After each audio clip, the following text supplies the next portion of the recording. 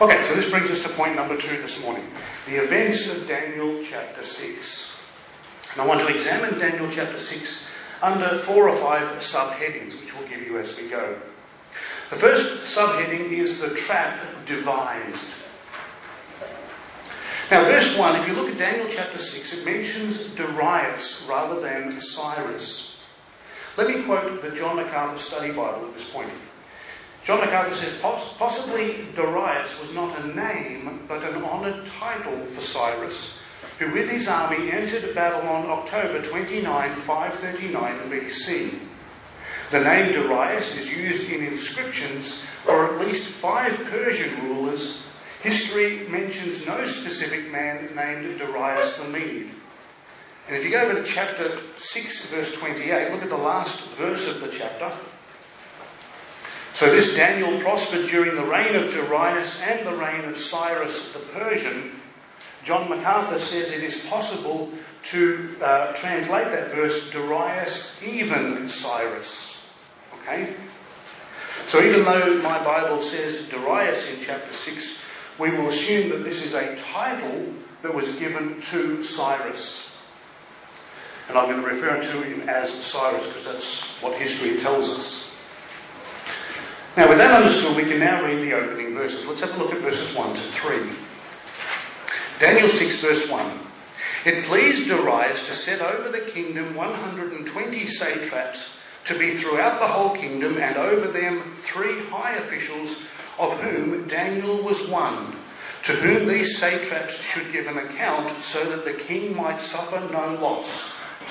Then this Daniel became distinguished above all the other high officials and satraps, because an excellent spirit was in him, and the king planned to set him over the whole kingdom.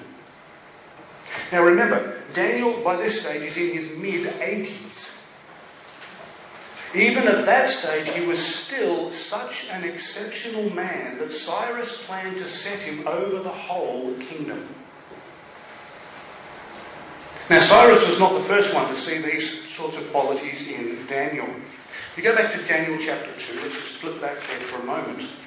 This is 603 BC. Nebuchadnezzar was the king, and Daniel would have been around 17 years of age. Look at Daniel chapter 2, verses 47 to 48. This is after Daniel had interpreted the king's dream. Daniel 2, verse 47. The king answered and said to Daniel, "Truly your God is God of God and Lord of kings and a revealer of mysteries, for you have been able to reveal this mystery." Then the king gave Daniel high honours and many great gifts, and made him ruler over the chief province of Babylon and the chief prefect over all the wise men of Babylon. Then turn over to chapter 5. We now jump to the final day of Belshazzar's reign. This is 539 BC. Daniel was already in his early 80s. Daniel chapter 5, verse 29. Then Belshazzar gave the command, and Daniel was clothed in purple, a chain of gold was put around his neck, and a proclamation was made about him that he should be the 3rd ruler in the kingdom. Now you might ask, why the 3rd ruler? Well, Belshazzar's father, Nabonidus, was still alive, and he was the 1st ruler. Belshazzar was therefore the 2nd ruler, so Daniel would have to be the 3rd ruler. However, as verse 30 tells us, Belshazzar was killed that very night. And in chapter 6, we come to an entirely new empire. And once again, Daniel is recognised as being among the best of the best. And this made the other high rulers jealous of him. Look at verse 4, chapter 6, verse 4. Then the high officials and the satraps sought to find a ground for complaint against Daniel with regard to the kingdom, but they could find no ground for complaint or any fault, because he was faithful, and no error or fault was found in him. Now remember, Daniel had served the Babylonian public service since about the age of 15. That's 70 years. Everything he did would have been documented. After all, that's what public servants do. They take down minutiae for people. So you can expect that Daniel's file was probably quite thick. And you can be certain that these guys, desperate to dig up any dirt on Daniel, would have scoured that file, examining every detail, desperately trying to find something to incriminate him. But they found nothing at all. Look at verses 5 to 9. Then these men said, "We shall not find any ground for a complaint against this Daniel unless we find it in connection with the law of his God." Then these high officials and satraps came by agreement to the king and said to him, "O King Darius, live forever. All the high officials of the kingdom, the prefects and the satraps, the councillors and the governors, are agreed that the king should establish an ordinance and enforce an injunction that whoever makes a petition to any god or man for 30 days except to you, O king, shall be cast into a den of lions. Now, O king, establish the injunction and sign the document so that it cannot be changed according to the law of the Medes and the Persians, which cannot be revoked." Therefore King Darius signed the document and injunction. Look there at verse 7. It says, "All the high officials of the kingdom are agreed." This is what they came to the king and said. All the high officials of the kingdom are agreed. And verse 1 tells us that Cyrus appointed 120 of these officials. Presumably they did not consult Daniel. And presumably he was not with them as they came to stand before the king. So out of the 120 satraps, presumably 119 of them were standing there before the king. That equates to 99.16%. And yet what they proposed was a travesty of justice. And that shows us that even 99.16% of the population can be wrong. Nevertheless, their smooth speech persuaded Cyrus to sign that decree. And they then broadcast this far and wide so that everyone knew what was going on. This brings us to our next subpoint, the trap set. The trap set, verses 10 to 15. Look at verse 10. "When Daniel knew that the document had been signed, he went to his house where he had windows in his upper chamber open to Jerusalem. He got down on his knees 3 times a day and prayed and gave thanks before his God as he had done previously."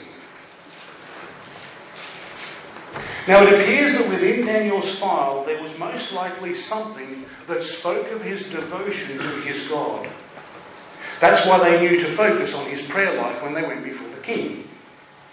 So most likely they formulated their request to the king around Daniel's prayer life, because they knew that it would be the most visible demonstration of his defiance, in inverted commas, against the king. Now notice also in those verses, Daniel opened his windows toward Jerusalem. Now was that some sort of random action on his part? Not at all.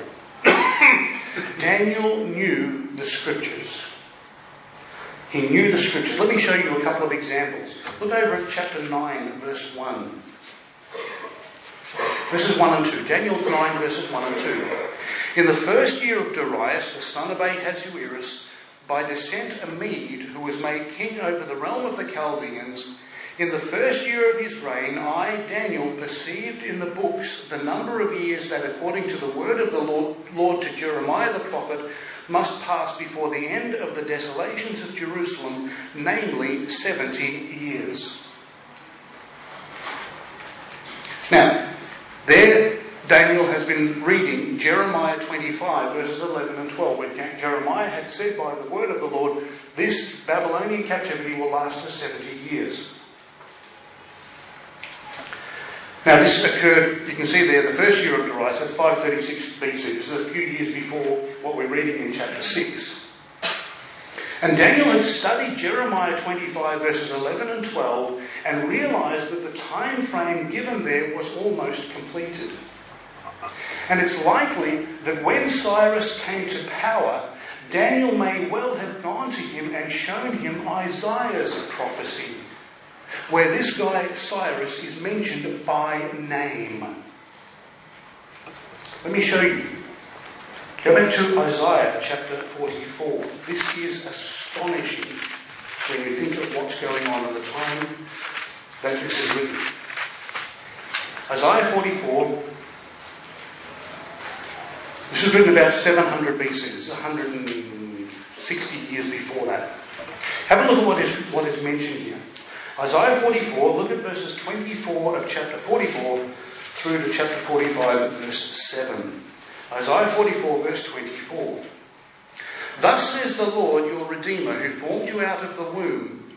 I am the Lord who has made all things, who alone stretched out the heavens, who spread out the earth by myself, who frustrates the signs of liars and makes fools of diviners, who turns wise men back and makes their knowledge foolish, who confirms the word of his servant and fulfills the counsel of his messengers, who says of Jerusalem, she shall be inhabited, and of the cities of Judah they shall be built. Let's just stop there for a moment.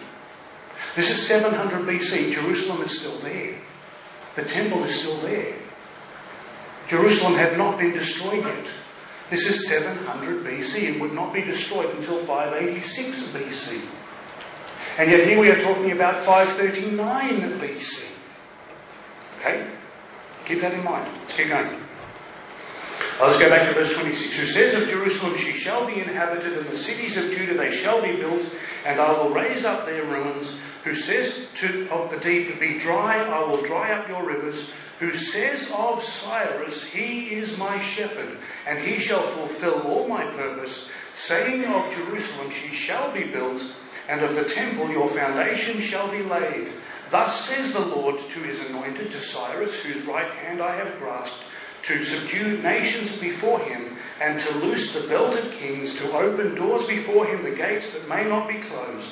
I will go before you and level the exalted places. I will break in pieces the doors of bronze and cut through the bars of iron. I will give you treasures of darkness and the hoards in secret places, that you may know that it is I, the Lord, the God of Israel, who called you by your name. For the sake of my servant Jacob and Israel my chosen, I call you by your name. I name you, though you do not know me. I am the Lord, and there is no other. Besides me there is no God. I equip you, though you do not know me, that people may know from the rising of the sun and from the west that there is none besides me. I am the Lord, and there is no other. I form light and create darkness. I make well-being and create calamity. I am the Lord who does all these things. So the decree of Cyrus to rebuild Jerusalem could easily have come about because Daniel took the prophecy of Isaiah and said, here, read this. And it was written more than 170 years previously. Daniel knew the scriptures. That's the first example. The second example, Daniel's prayer habits give us further insight into his knowledge of scriptures as well. Go back to 1 Kings chapter 8, please. 1 Kings chapter 8. Now here we're going all the way back to the time of Solomon, about 1000 BC. And this is Solomon praying at the temple dedication. And what he says is hugely significant to what we read from Daniel.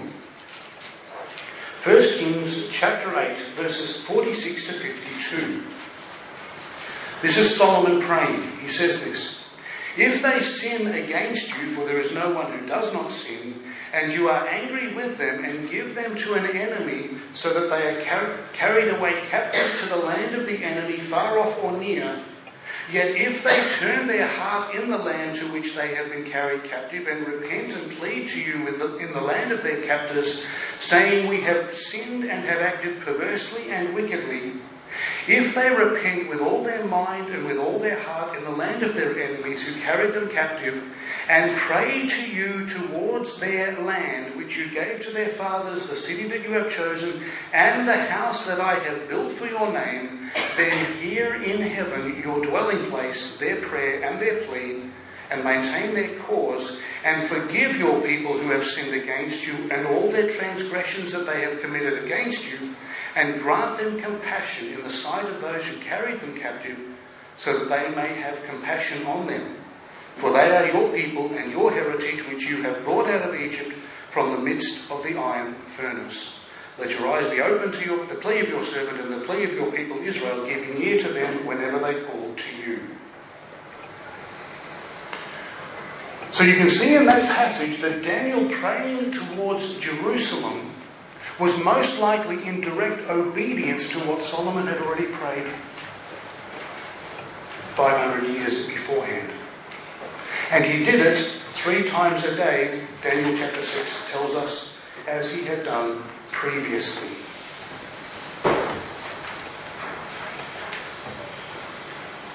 This is exactly what Daniel's enemies wanted to see. And we can begin to move a lot quicker from here. Look at verses 11, go back to Daniel 6 and look at verses 11 to 15. Then these men came by agreement and found Daniel making petition and plea before his God. Then they came near and said before the king concerning the injunction, O king, did you not sign an injunction that anyone who makes petition to any god or man within 30 days except to you, O king, shall be cast into the den of lions? The king answered and said, the thing stands fast according to the law of the Medes and Persians, which cannot be revoked. Then they answered and said before the king, Daniel, who is one of the exiles from Judah, pays no attention to you, O king, or the injunction you have signed, but makes his petition 3 times a day. Then the king, when he heard these words, was much distressed, and set his mind to deliver Daniel, and he laboured till the sun went down to rescue him. Then these men came by agreement to the king and said to the king, Know, O king, that it is a law of the Medes and Persians that no injunction or ordinance that the king establishes can be changed. Now there's a repeated phrase in the parts we've already read. If you go back and look in verse 6 and in verse 11 and in verse 15, you will see a repeated phrase which 3 times says they came by agreement to the king. That tells us that this plan against Daniel was meticulously crafted in order that there be absolutely no way that Daniel could slip out through a loophole. We then come to the 3rd subpoint. The trap is sprung but backfires. Now you can see in the verses we've just read that these men have the king over a barrel. Cyrus now discovers their duplicity and their plan all the way along. But the other thing we see in these verses, if you read between the lines, there is a shift in who it was that actually wielded power here. Cyrus simply could not respond, well, that law was stupid. I never expected to endanger someone so loyal and faithful as Daniel. I hereby revoke that law. Bang, it's done. Obviously, he did not have the power now to be able to do that. The real power obviously now rested with the bureaucrats that stood before him. The king knew he had been tricked, but he was powerless to change it. Look at verses 16 to 18. Then the king commanded, and Daniel was brought and cast into the den of lions. The king declared to Daniel, May your God, whom you serve continually, deliver you. And a stone was brought and laid on the mouth of the den, and the king sealed it with his own signet and with the signet of his lords, that nothing might be changed concerning Daniel. Then the king went to his palace and spent the night fasting. No diversions were brought to him, and sleep fled from him. Now you notice that the king had to put his signet ring onto the, presumably on a wax surface on the stone, so that nothing could be changed. And the other men put their signet rings on there as well. It was all done in triplicate, if you want to put it that way. But you also notice here there's an irony. It appears that Daniel, trapped in a den of lions, enjoyed a peaceful night's sleep, whereas the king in all his regal splendour tossed and turned in worry. Psalm 4 verse 8 says, "In peace I will both lie down and sleep, for you alone, O Lord, make me dwell in safety."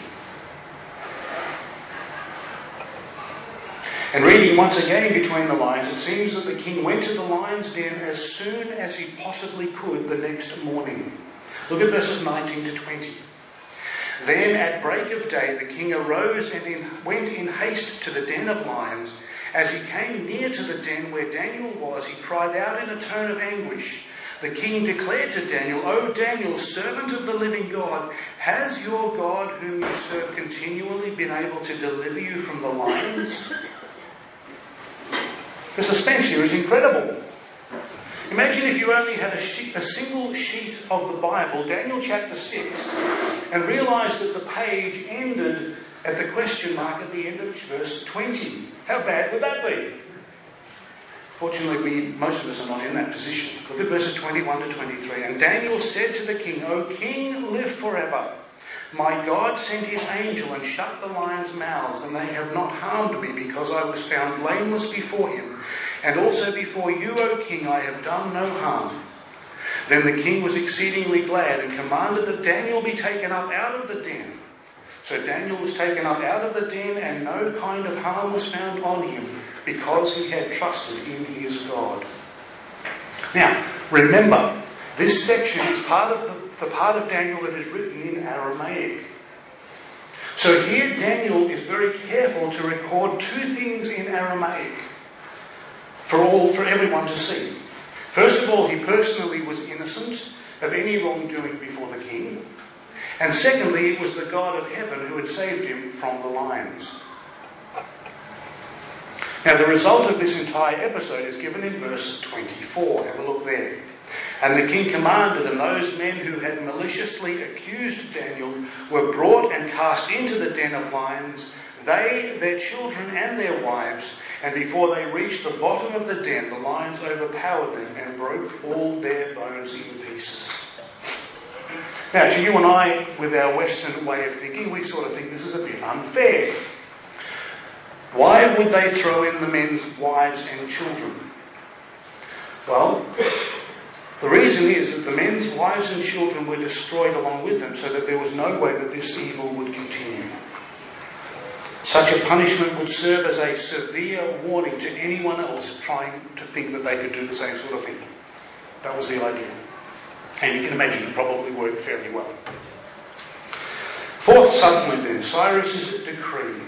Look at verses 25 to 27. "Then King Darius wrote all the peoples, nations and languages that dwell in all the earth, peace be multiplied to you.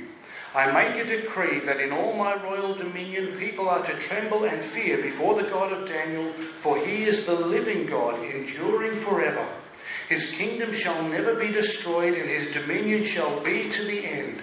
He delivers and rescues and works signs and wonders in heaven and on earth, he who has saved Daniel from the power of the lions."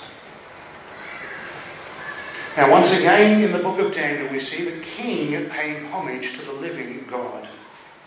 Other kings during the time of Daniel have also acknowledged his sovereignty to varying degrees. Nebuchadnezzar, you will remember, was put out to pasture. God almost had to beat him to a pulp before he actually submitted to God. But at the end of his life, he wrote these words, Daniel 4 verse 37, "Now I, Nebuchadnezzar, praise and extol and honour the King of heaven, for all his works are right, and his ways are just, and those who walk in pride he is able to humble." Right? So as far as Nebuchadnezzar is concerned, that's a thumbs up for him, right? His grandson Belshazzar did not honour God. Daniel chapter 5, verses 21 to 23. Let me read those to you. Daniel 5, starting halfway through verse 21. Daniel says, he, that is Nebuchadnezzar, was fed like an ox, and his body was wet with the dew of heaven, until he knew that the Most High God rules the kingdom of mankind and sets over it whom he will. And you, his son, Belshazzar, have not humbled your heart, though you knew all this. But you have lifted up yourself against the Lord of heaven, and the vessels of his house have been brought in before you, and you and your lords, your wives and your concubines have drunk wine from them, and you have praised the gods of silver and gold, of bronze, iron, wood and stone, which do not see or hear or know, but the God in whose hand is your breath, and whose are all your ways, you have not honoured. Belshazzar died without showing honour to God, even though for him, literally, the writing was on the wall. Right? So that's a thumbs down for Belshazzar. But now in chapter 6, Cyrus also learned the power of the God of heaven. And he made a wonderful discovery, and we can see there in verses 26 and 27 how he responded to God. He honoured God. He is the living God, enduring forever. His kingdom cannot be destroyed. His dominion shall be to the end. But on and on and on. So that's a thumbs up for Cyrus. And that only leaves verse 28, which we've already sort of looked at. Verse 28, so this Daniel prospered during the reign of Darius and the reign of Cyrus the Persian.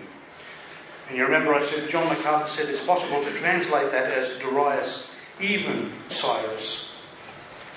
Cyrus reigned in Medo-Persia from 559 to 530 BC. And as we saw, he dictated the Cyrus cylinder, which also corroborates what we read in Scripture. Now that brings us to the end of Daniel's life as recorded in Scripture. Nothing more is recorded about him as far as we know.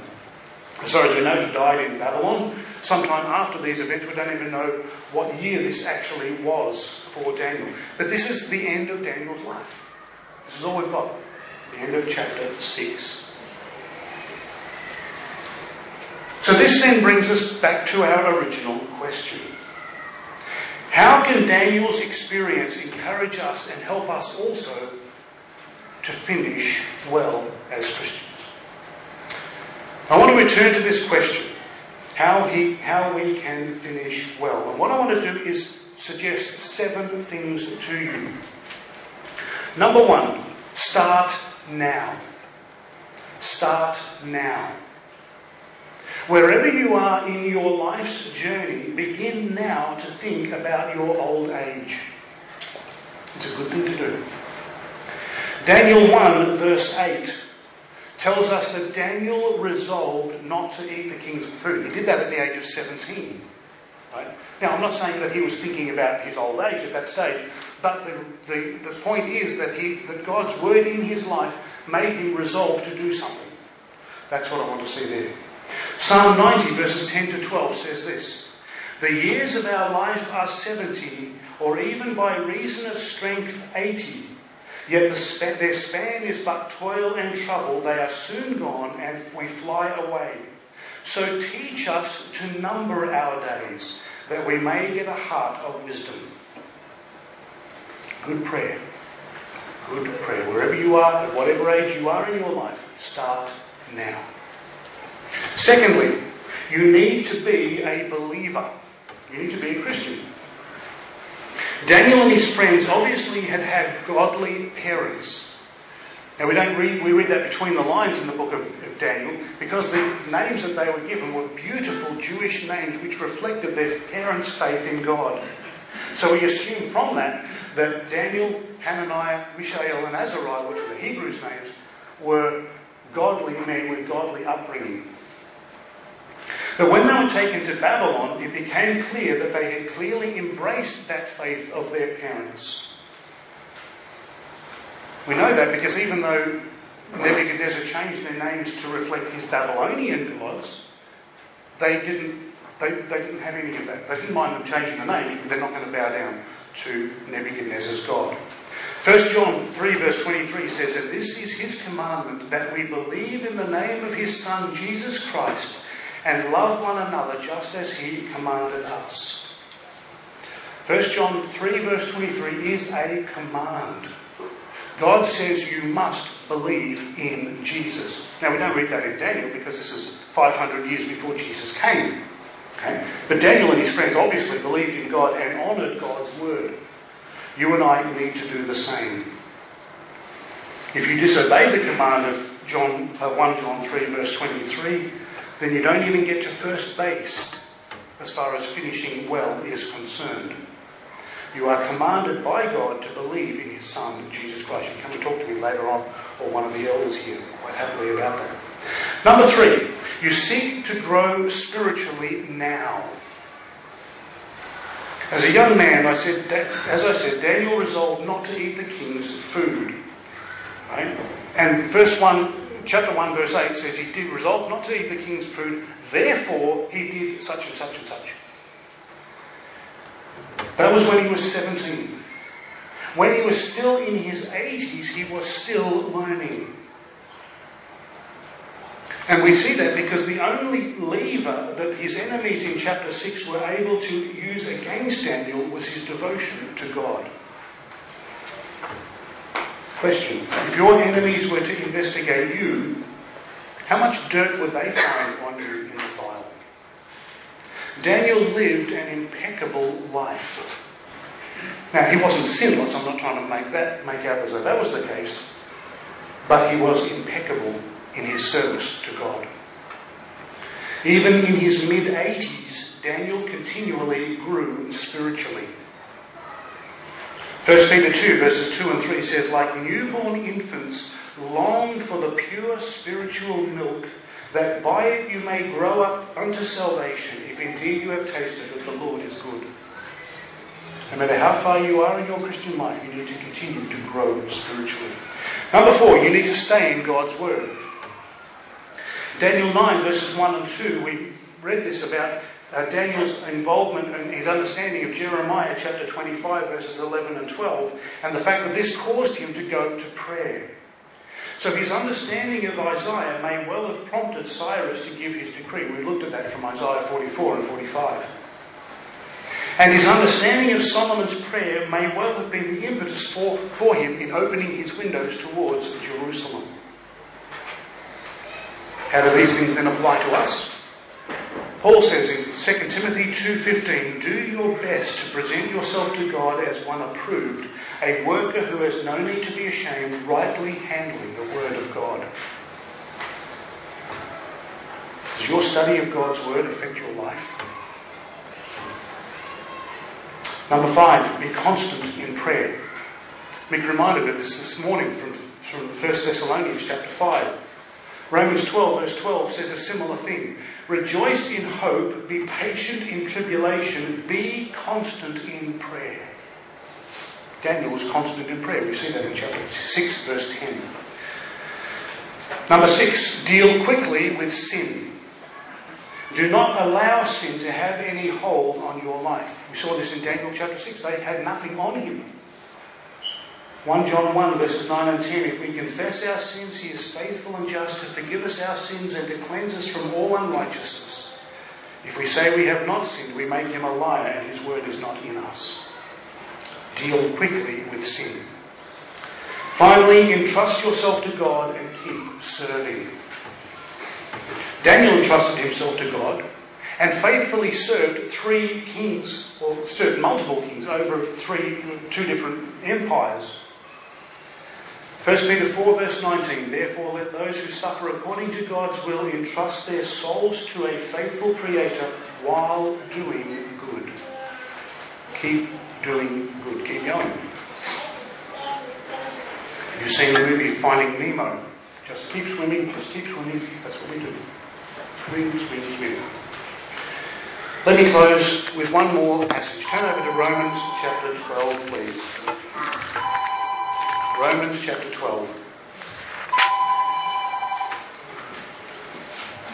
Romans chapter 12. Look at we'll read from verse 6 to 21, and with this I will close.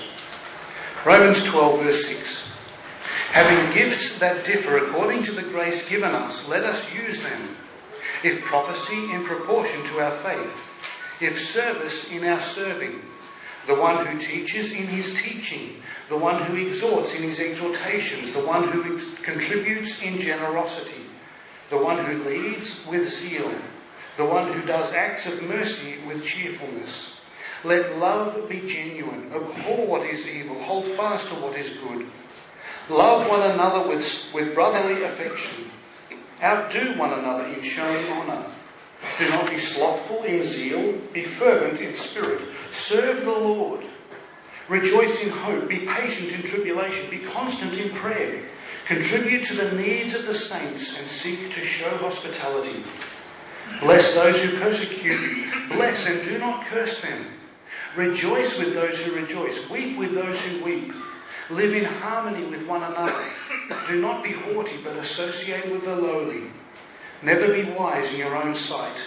Repay no one evil for evil, but give thought to do what is honourable in the sight of all. If possible, so far as it depends on you, live peaceably with all. Beloved, never avenge yourselves, but leave it to the wrath of God. For it is written, "Vengeance is mine, I will repay," says the Lord. To the contrary, if your enemy is hungry, feed him. If he is thirsty, give him something to drink. For by so doing you will heap burning coals on his head. Do not be overcome by evil, but overcome evil with good. So many things in that passage that apply to Christians in how we walk.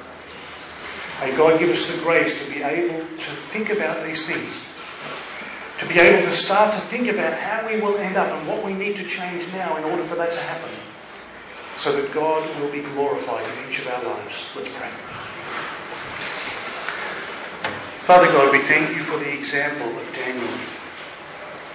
Father, we understand that he would not have lived his life because he knew it was being written down. But he was focused first on you. Lord, may we, each one of us, honour you and glorify you as we work from this day, as we walk our walk before you. May you be glorified. Father, I pray for any who do not know you, that, Father, you would use the example of Daniel and the commands and the statements from the kings who glorified you in the end, that they may see their need to likewise glorify and honour you in their lives and come to the foot of the cross to find forgiveness for their sins. Lord, we thank you for your word. In Jesus' name, amen.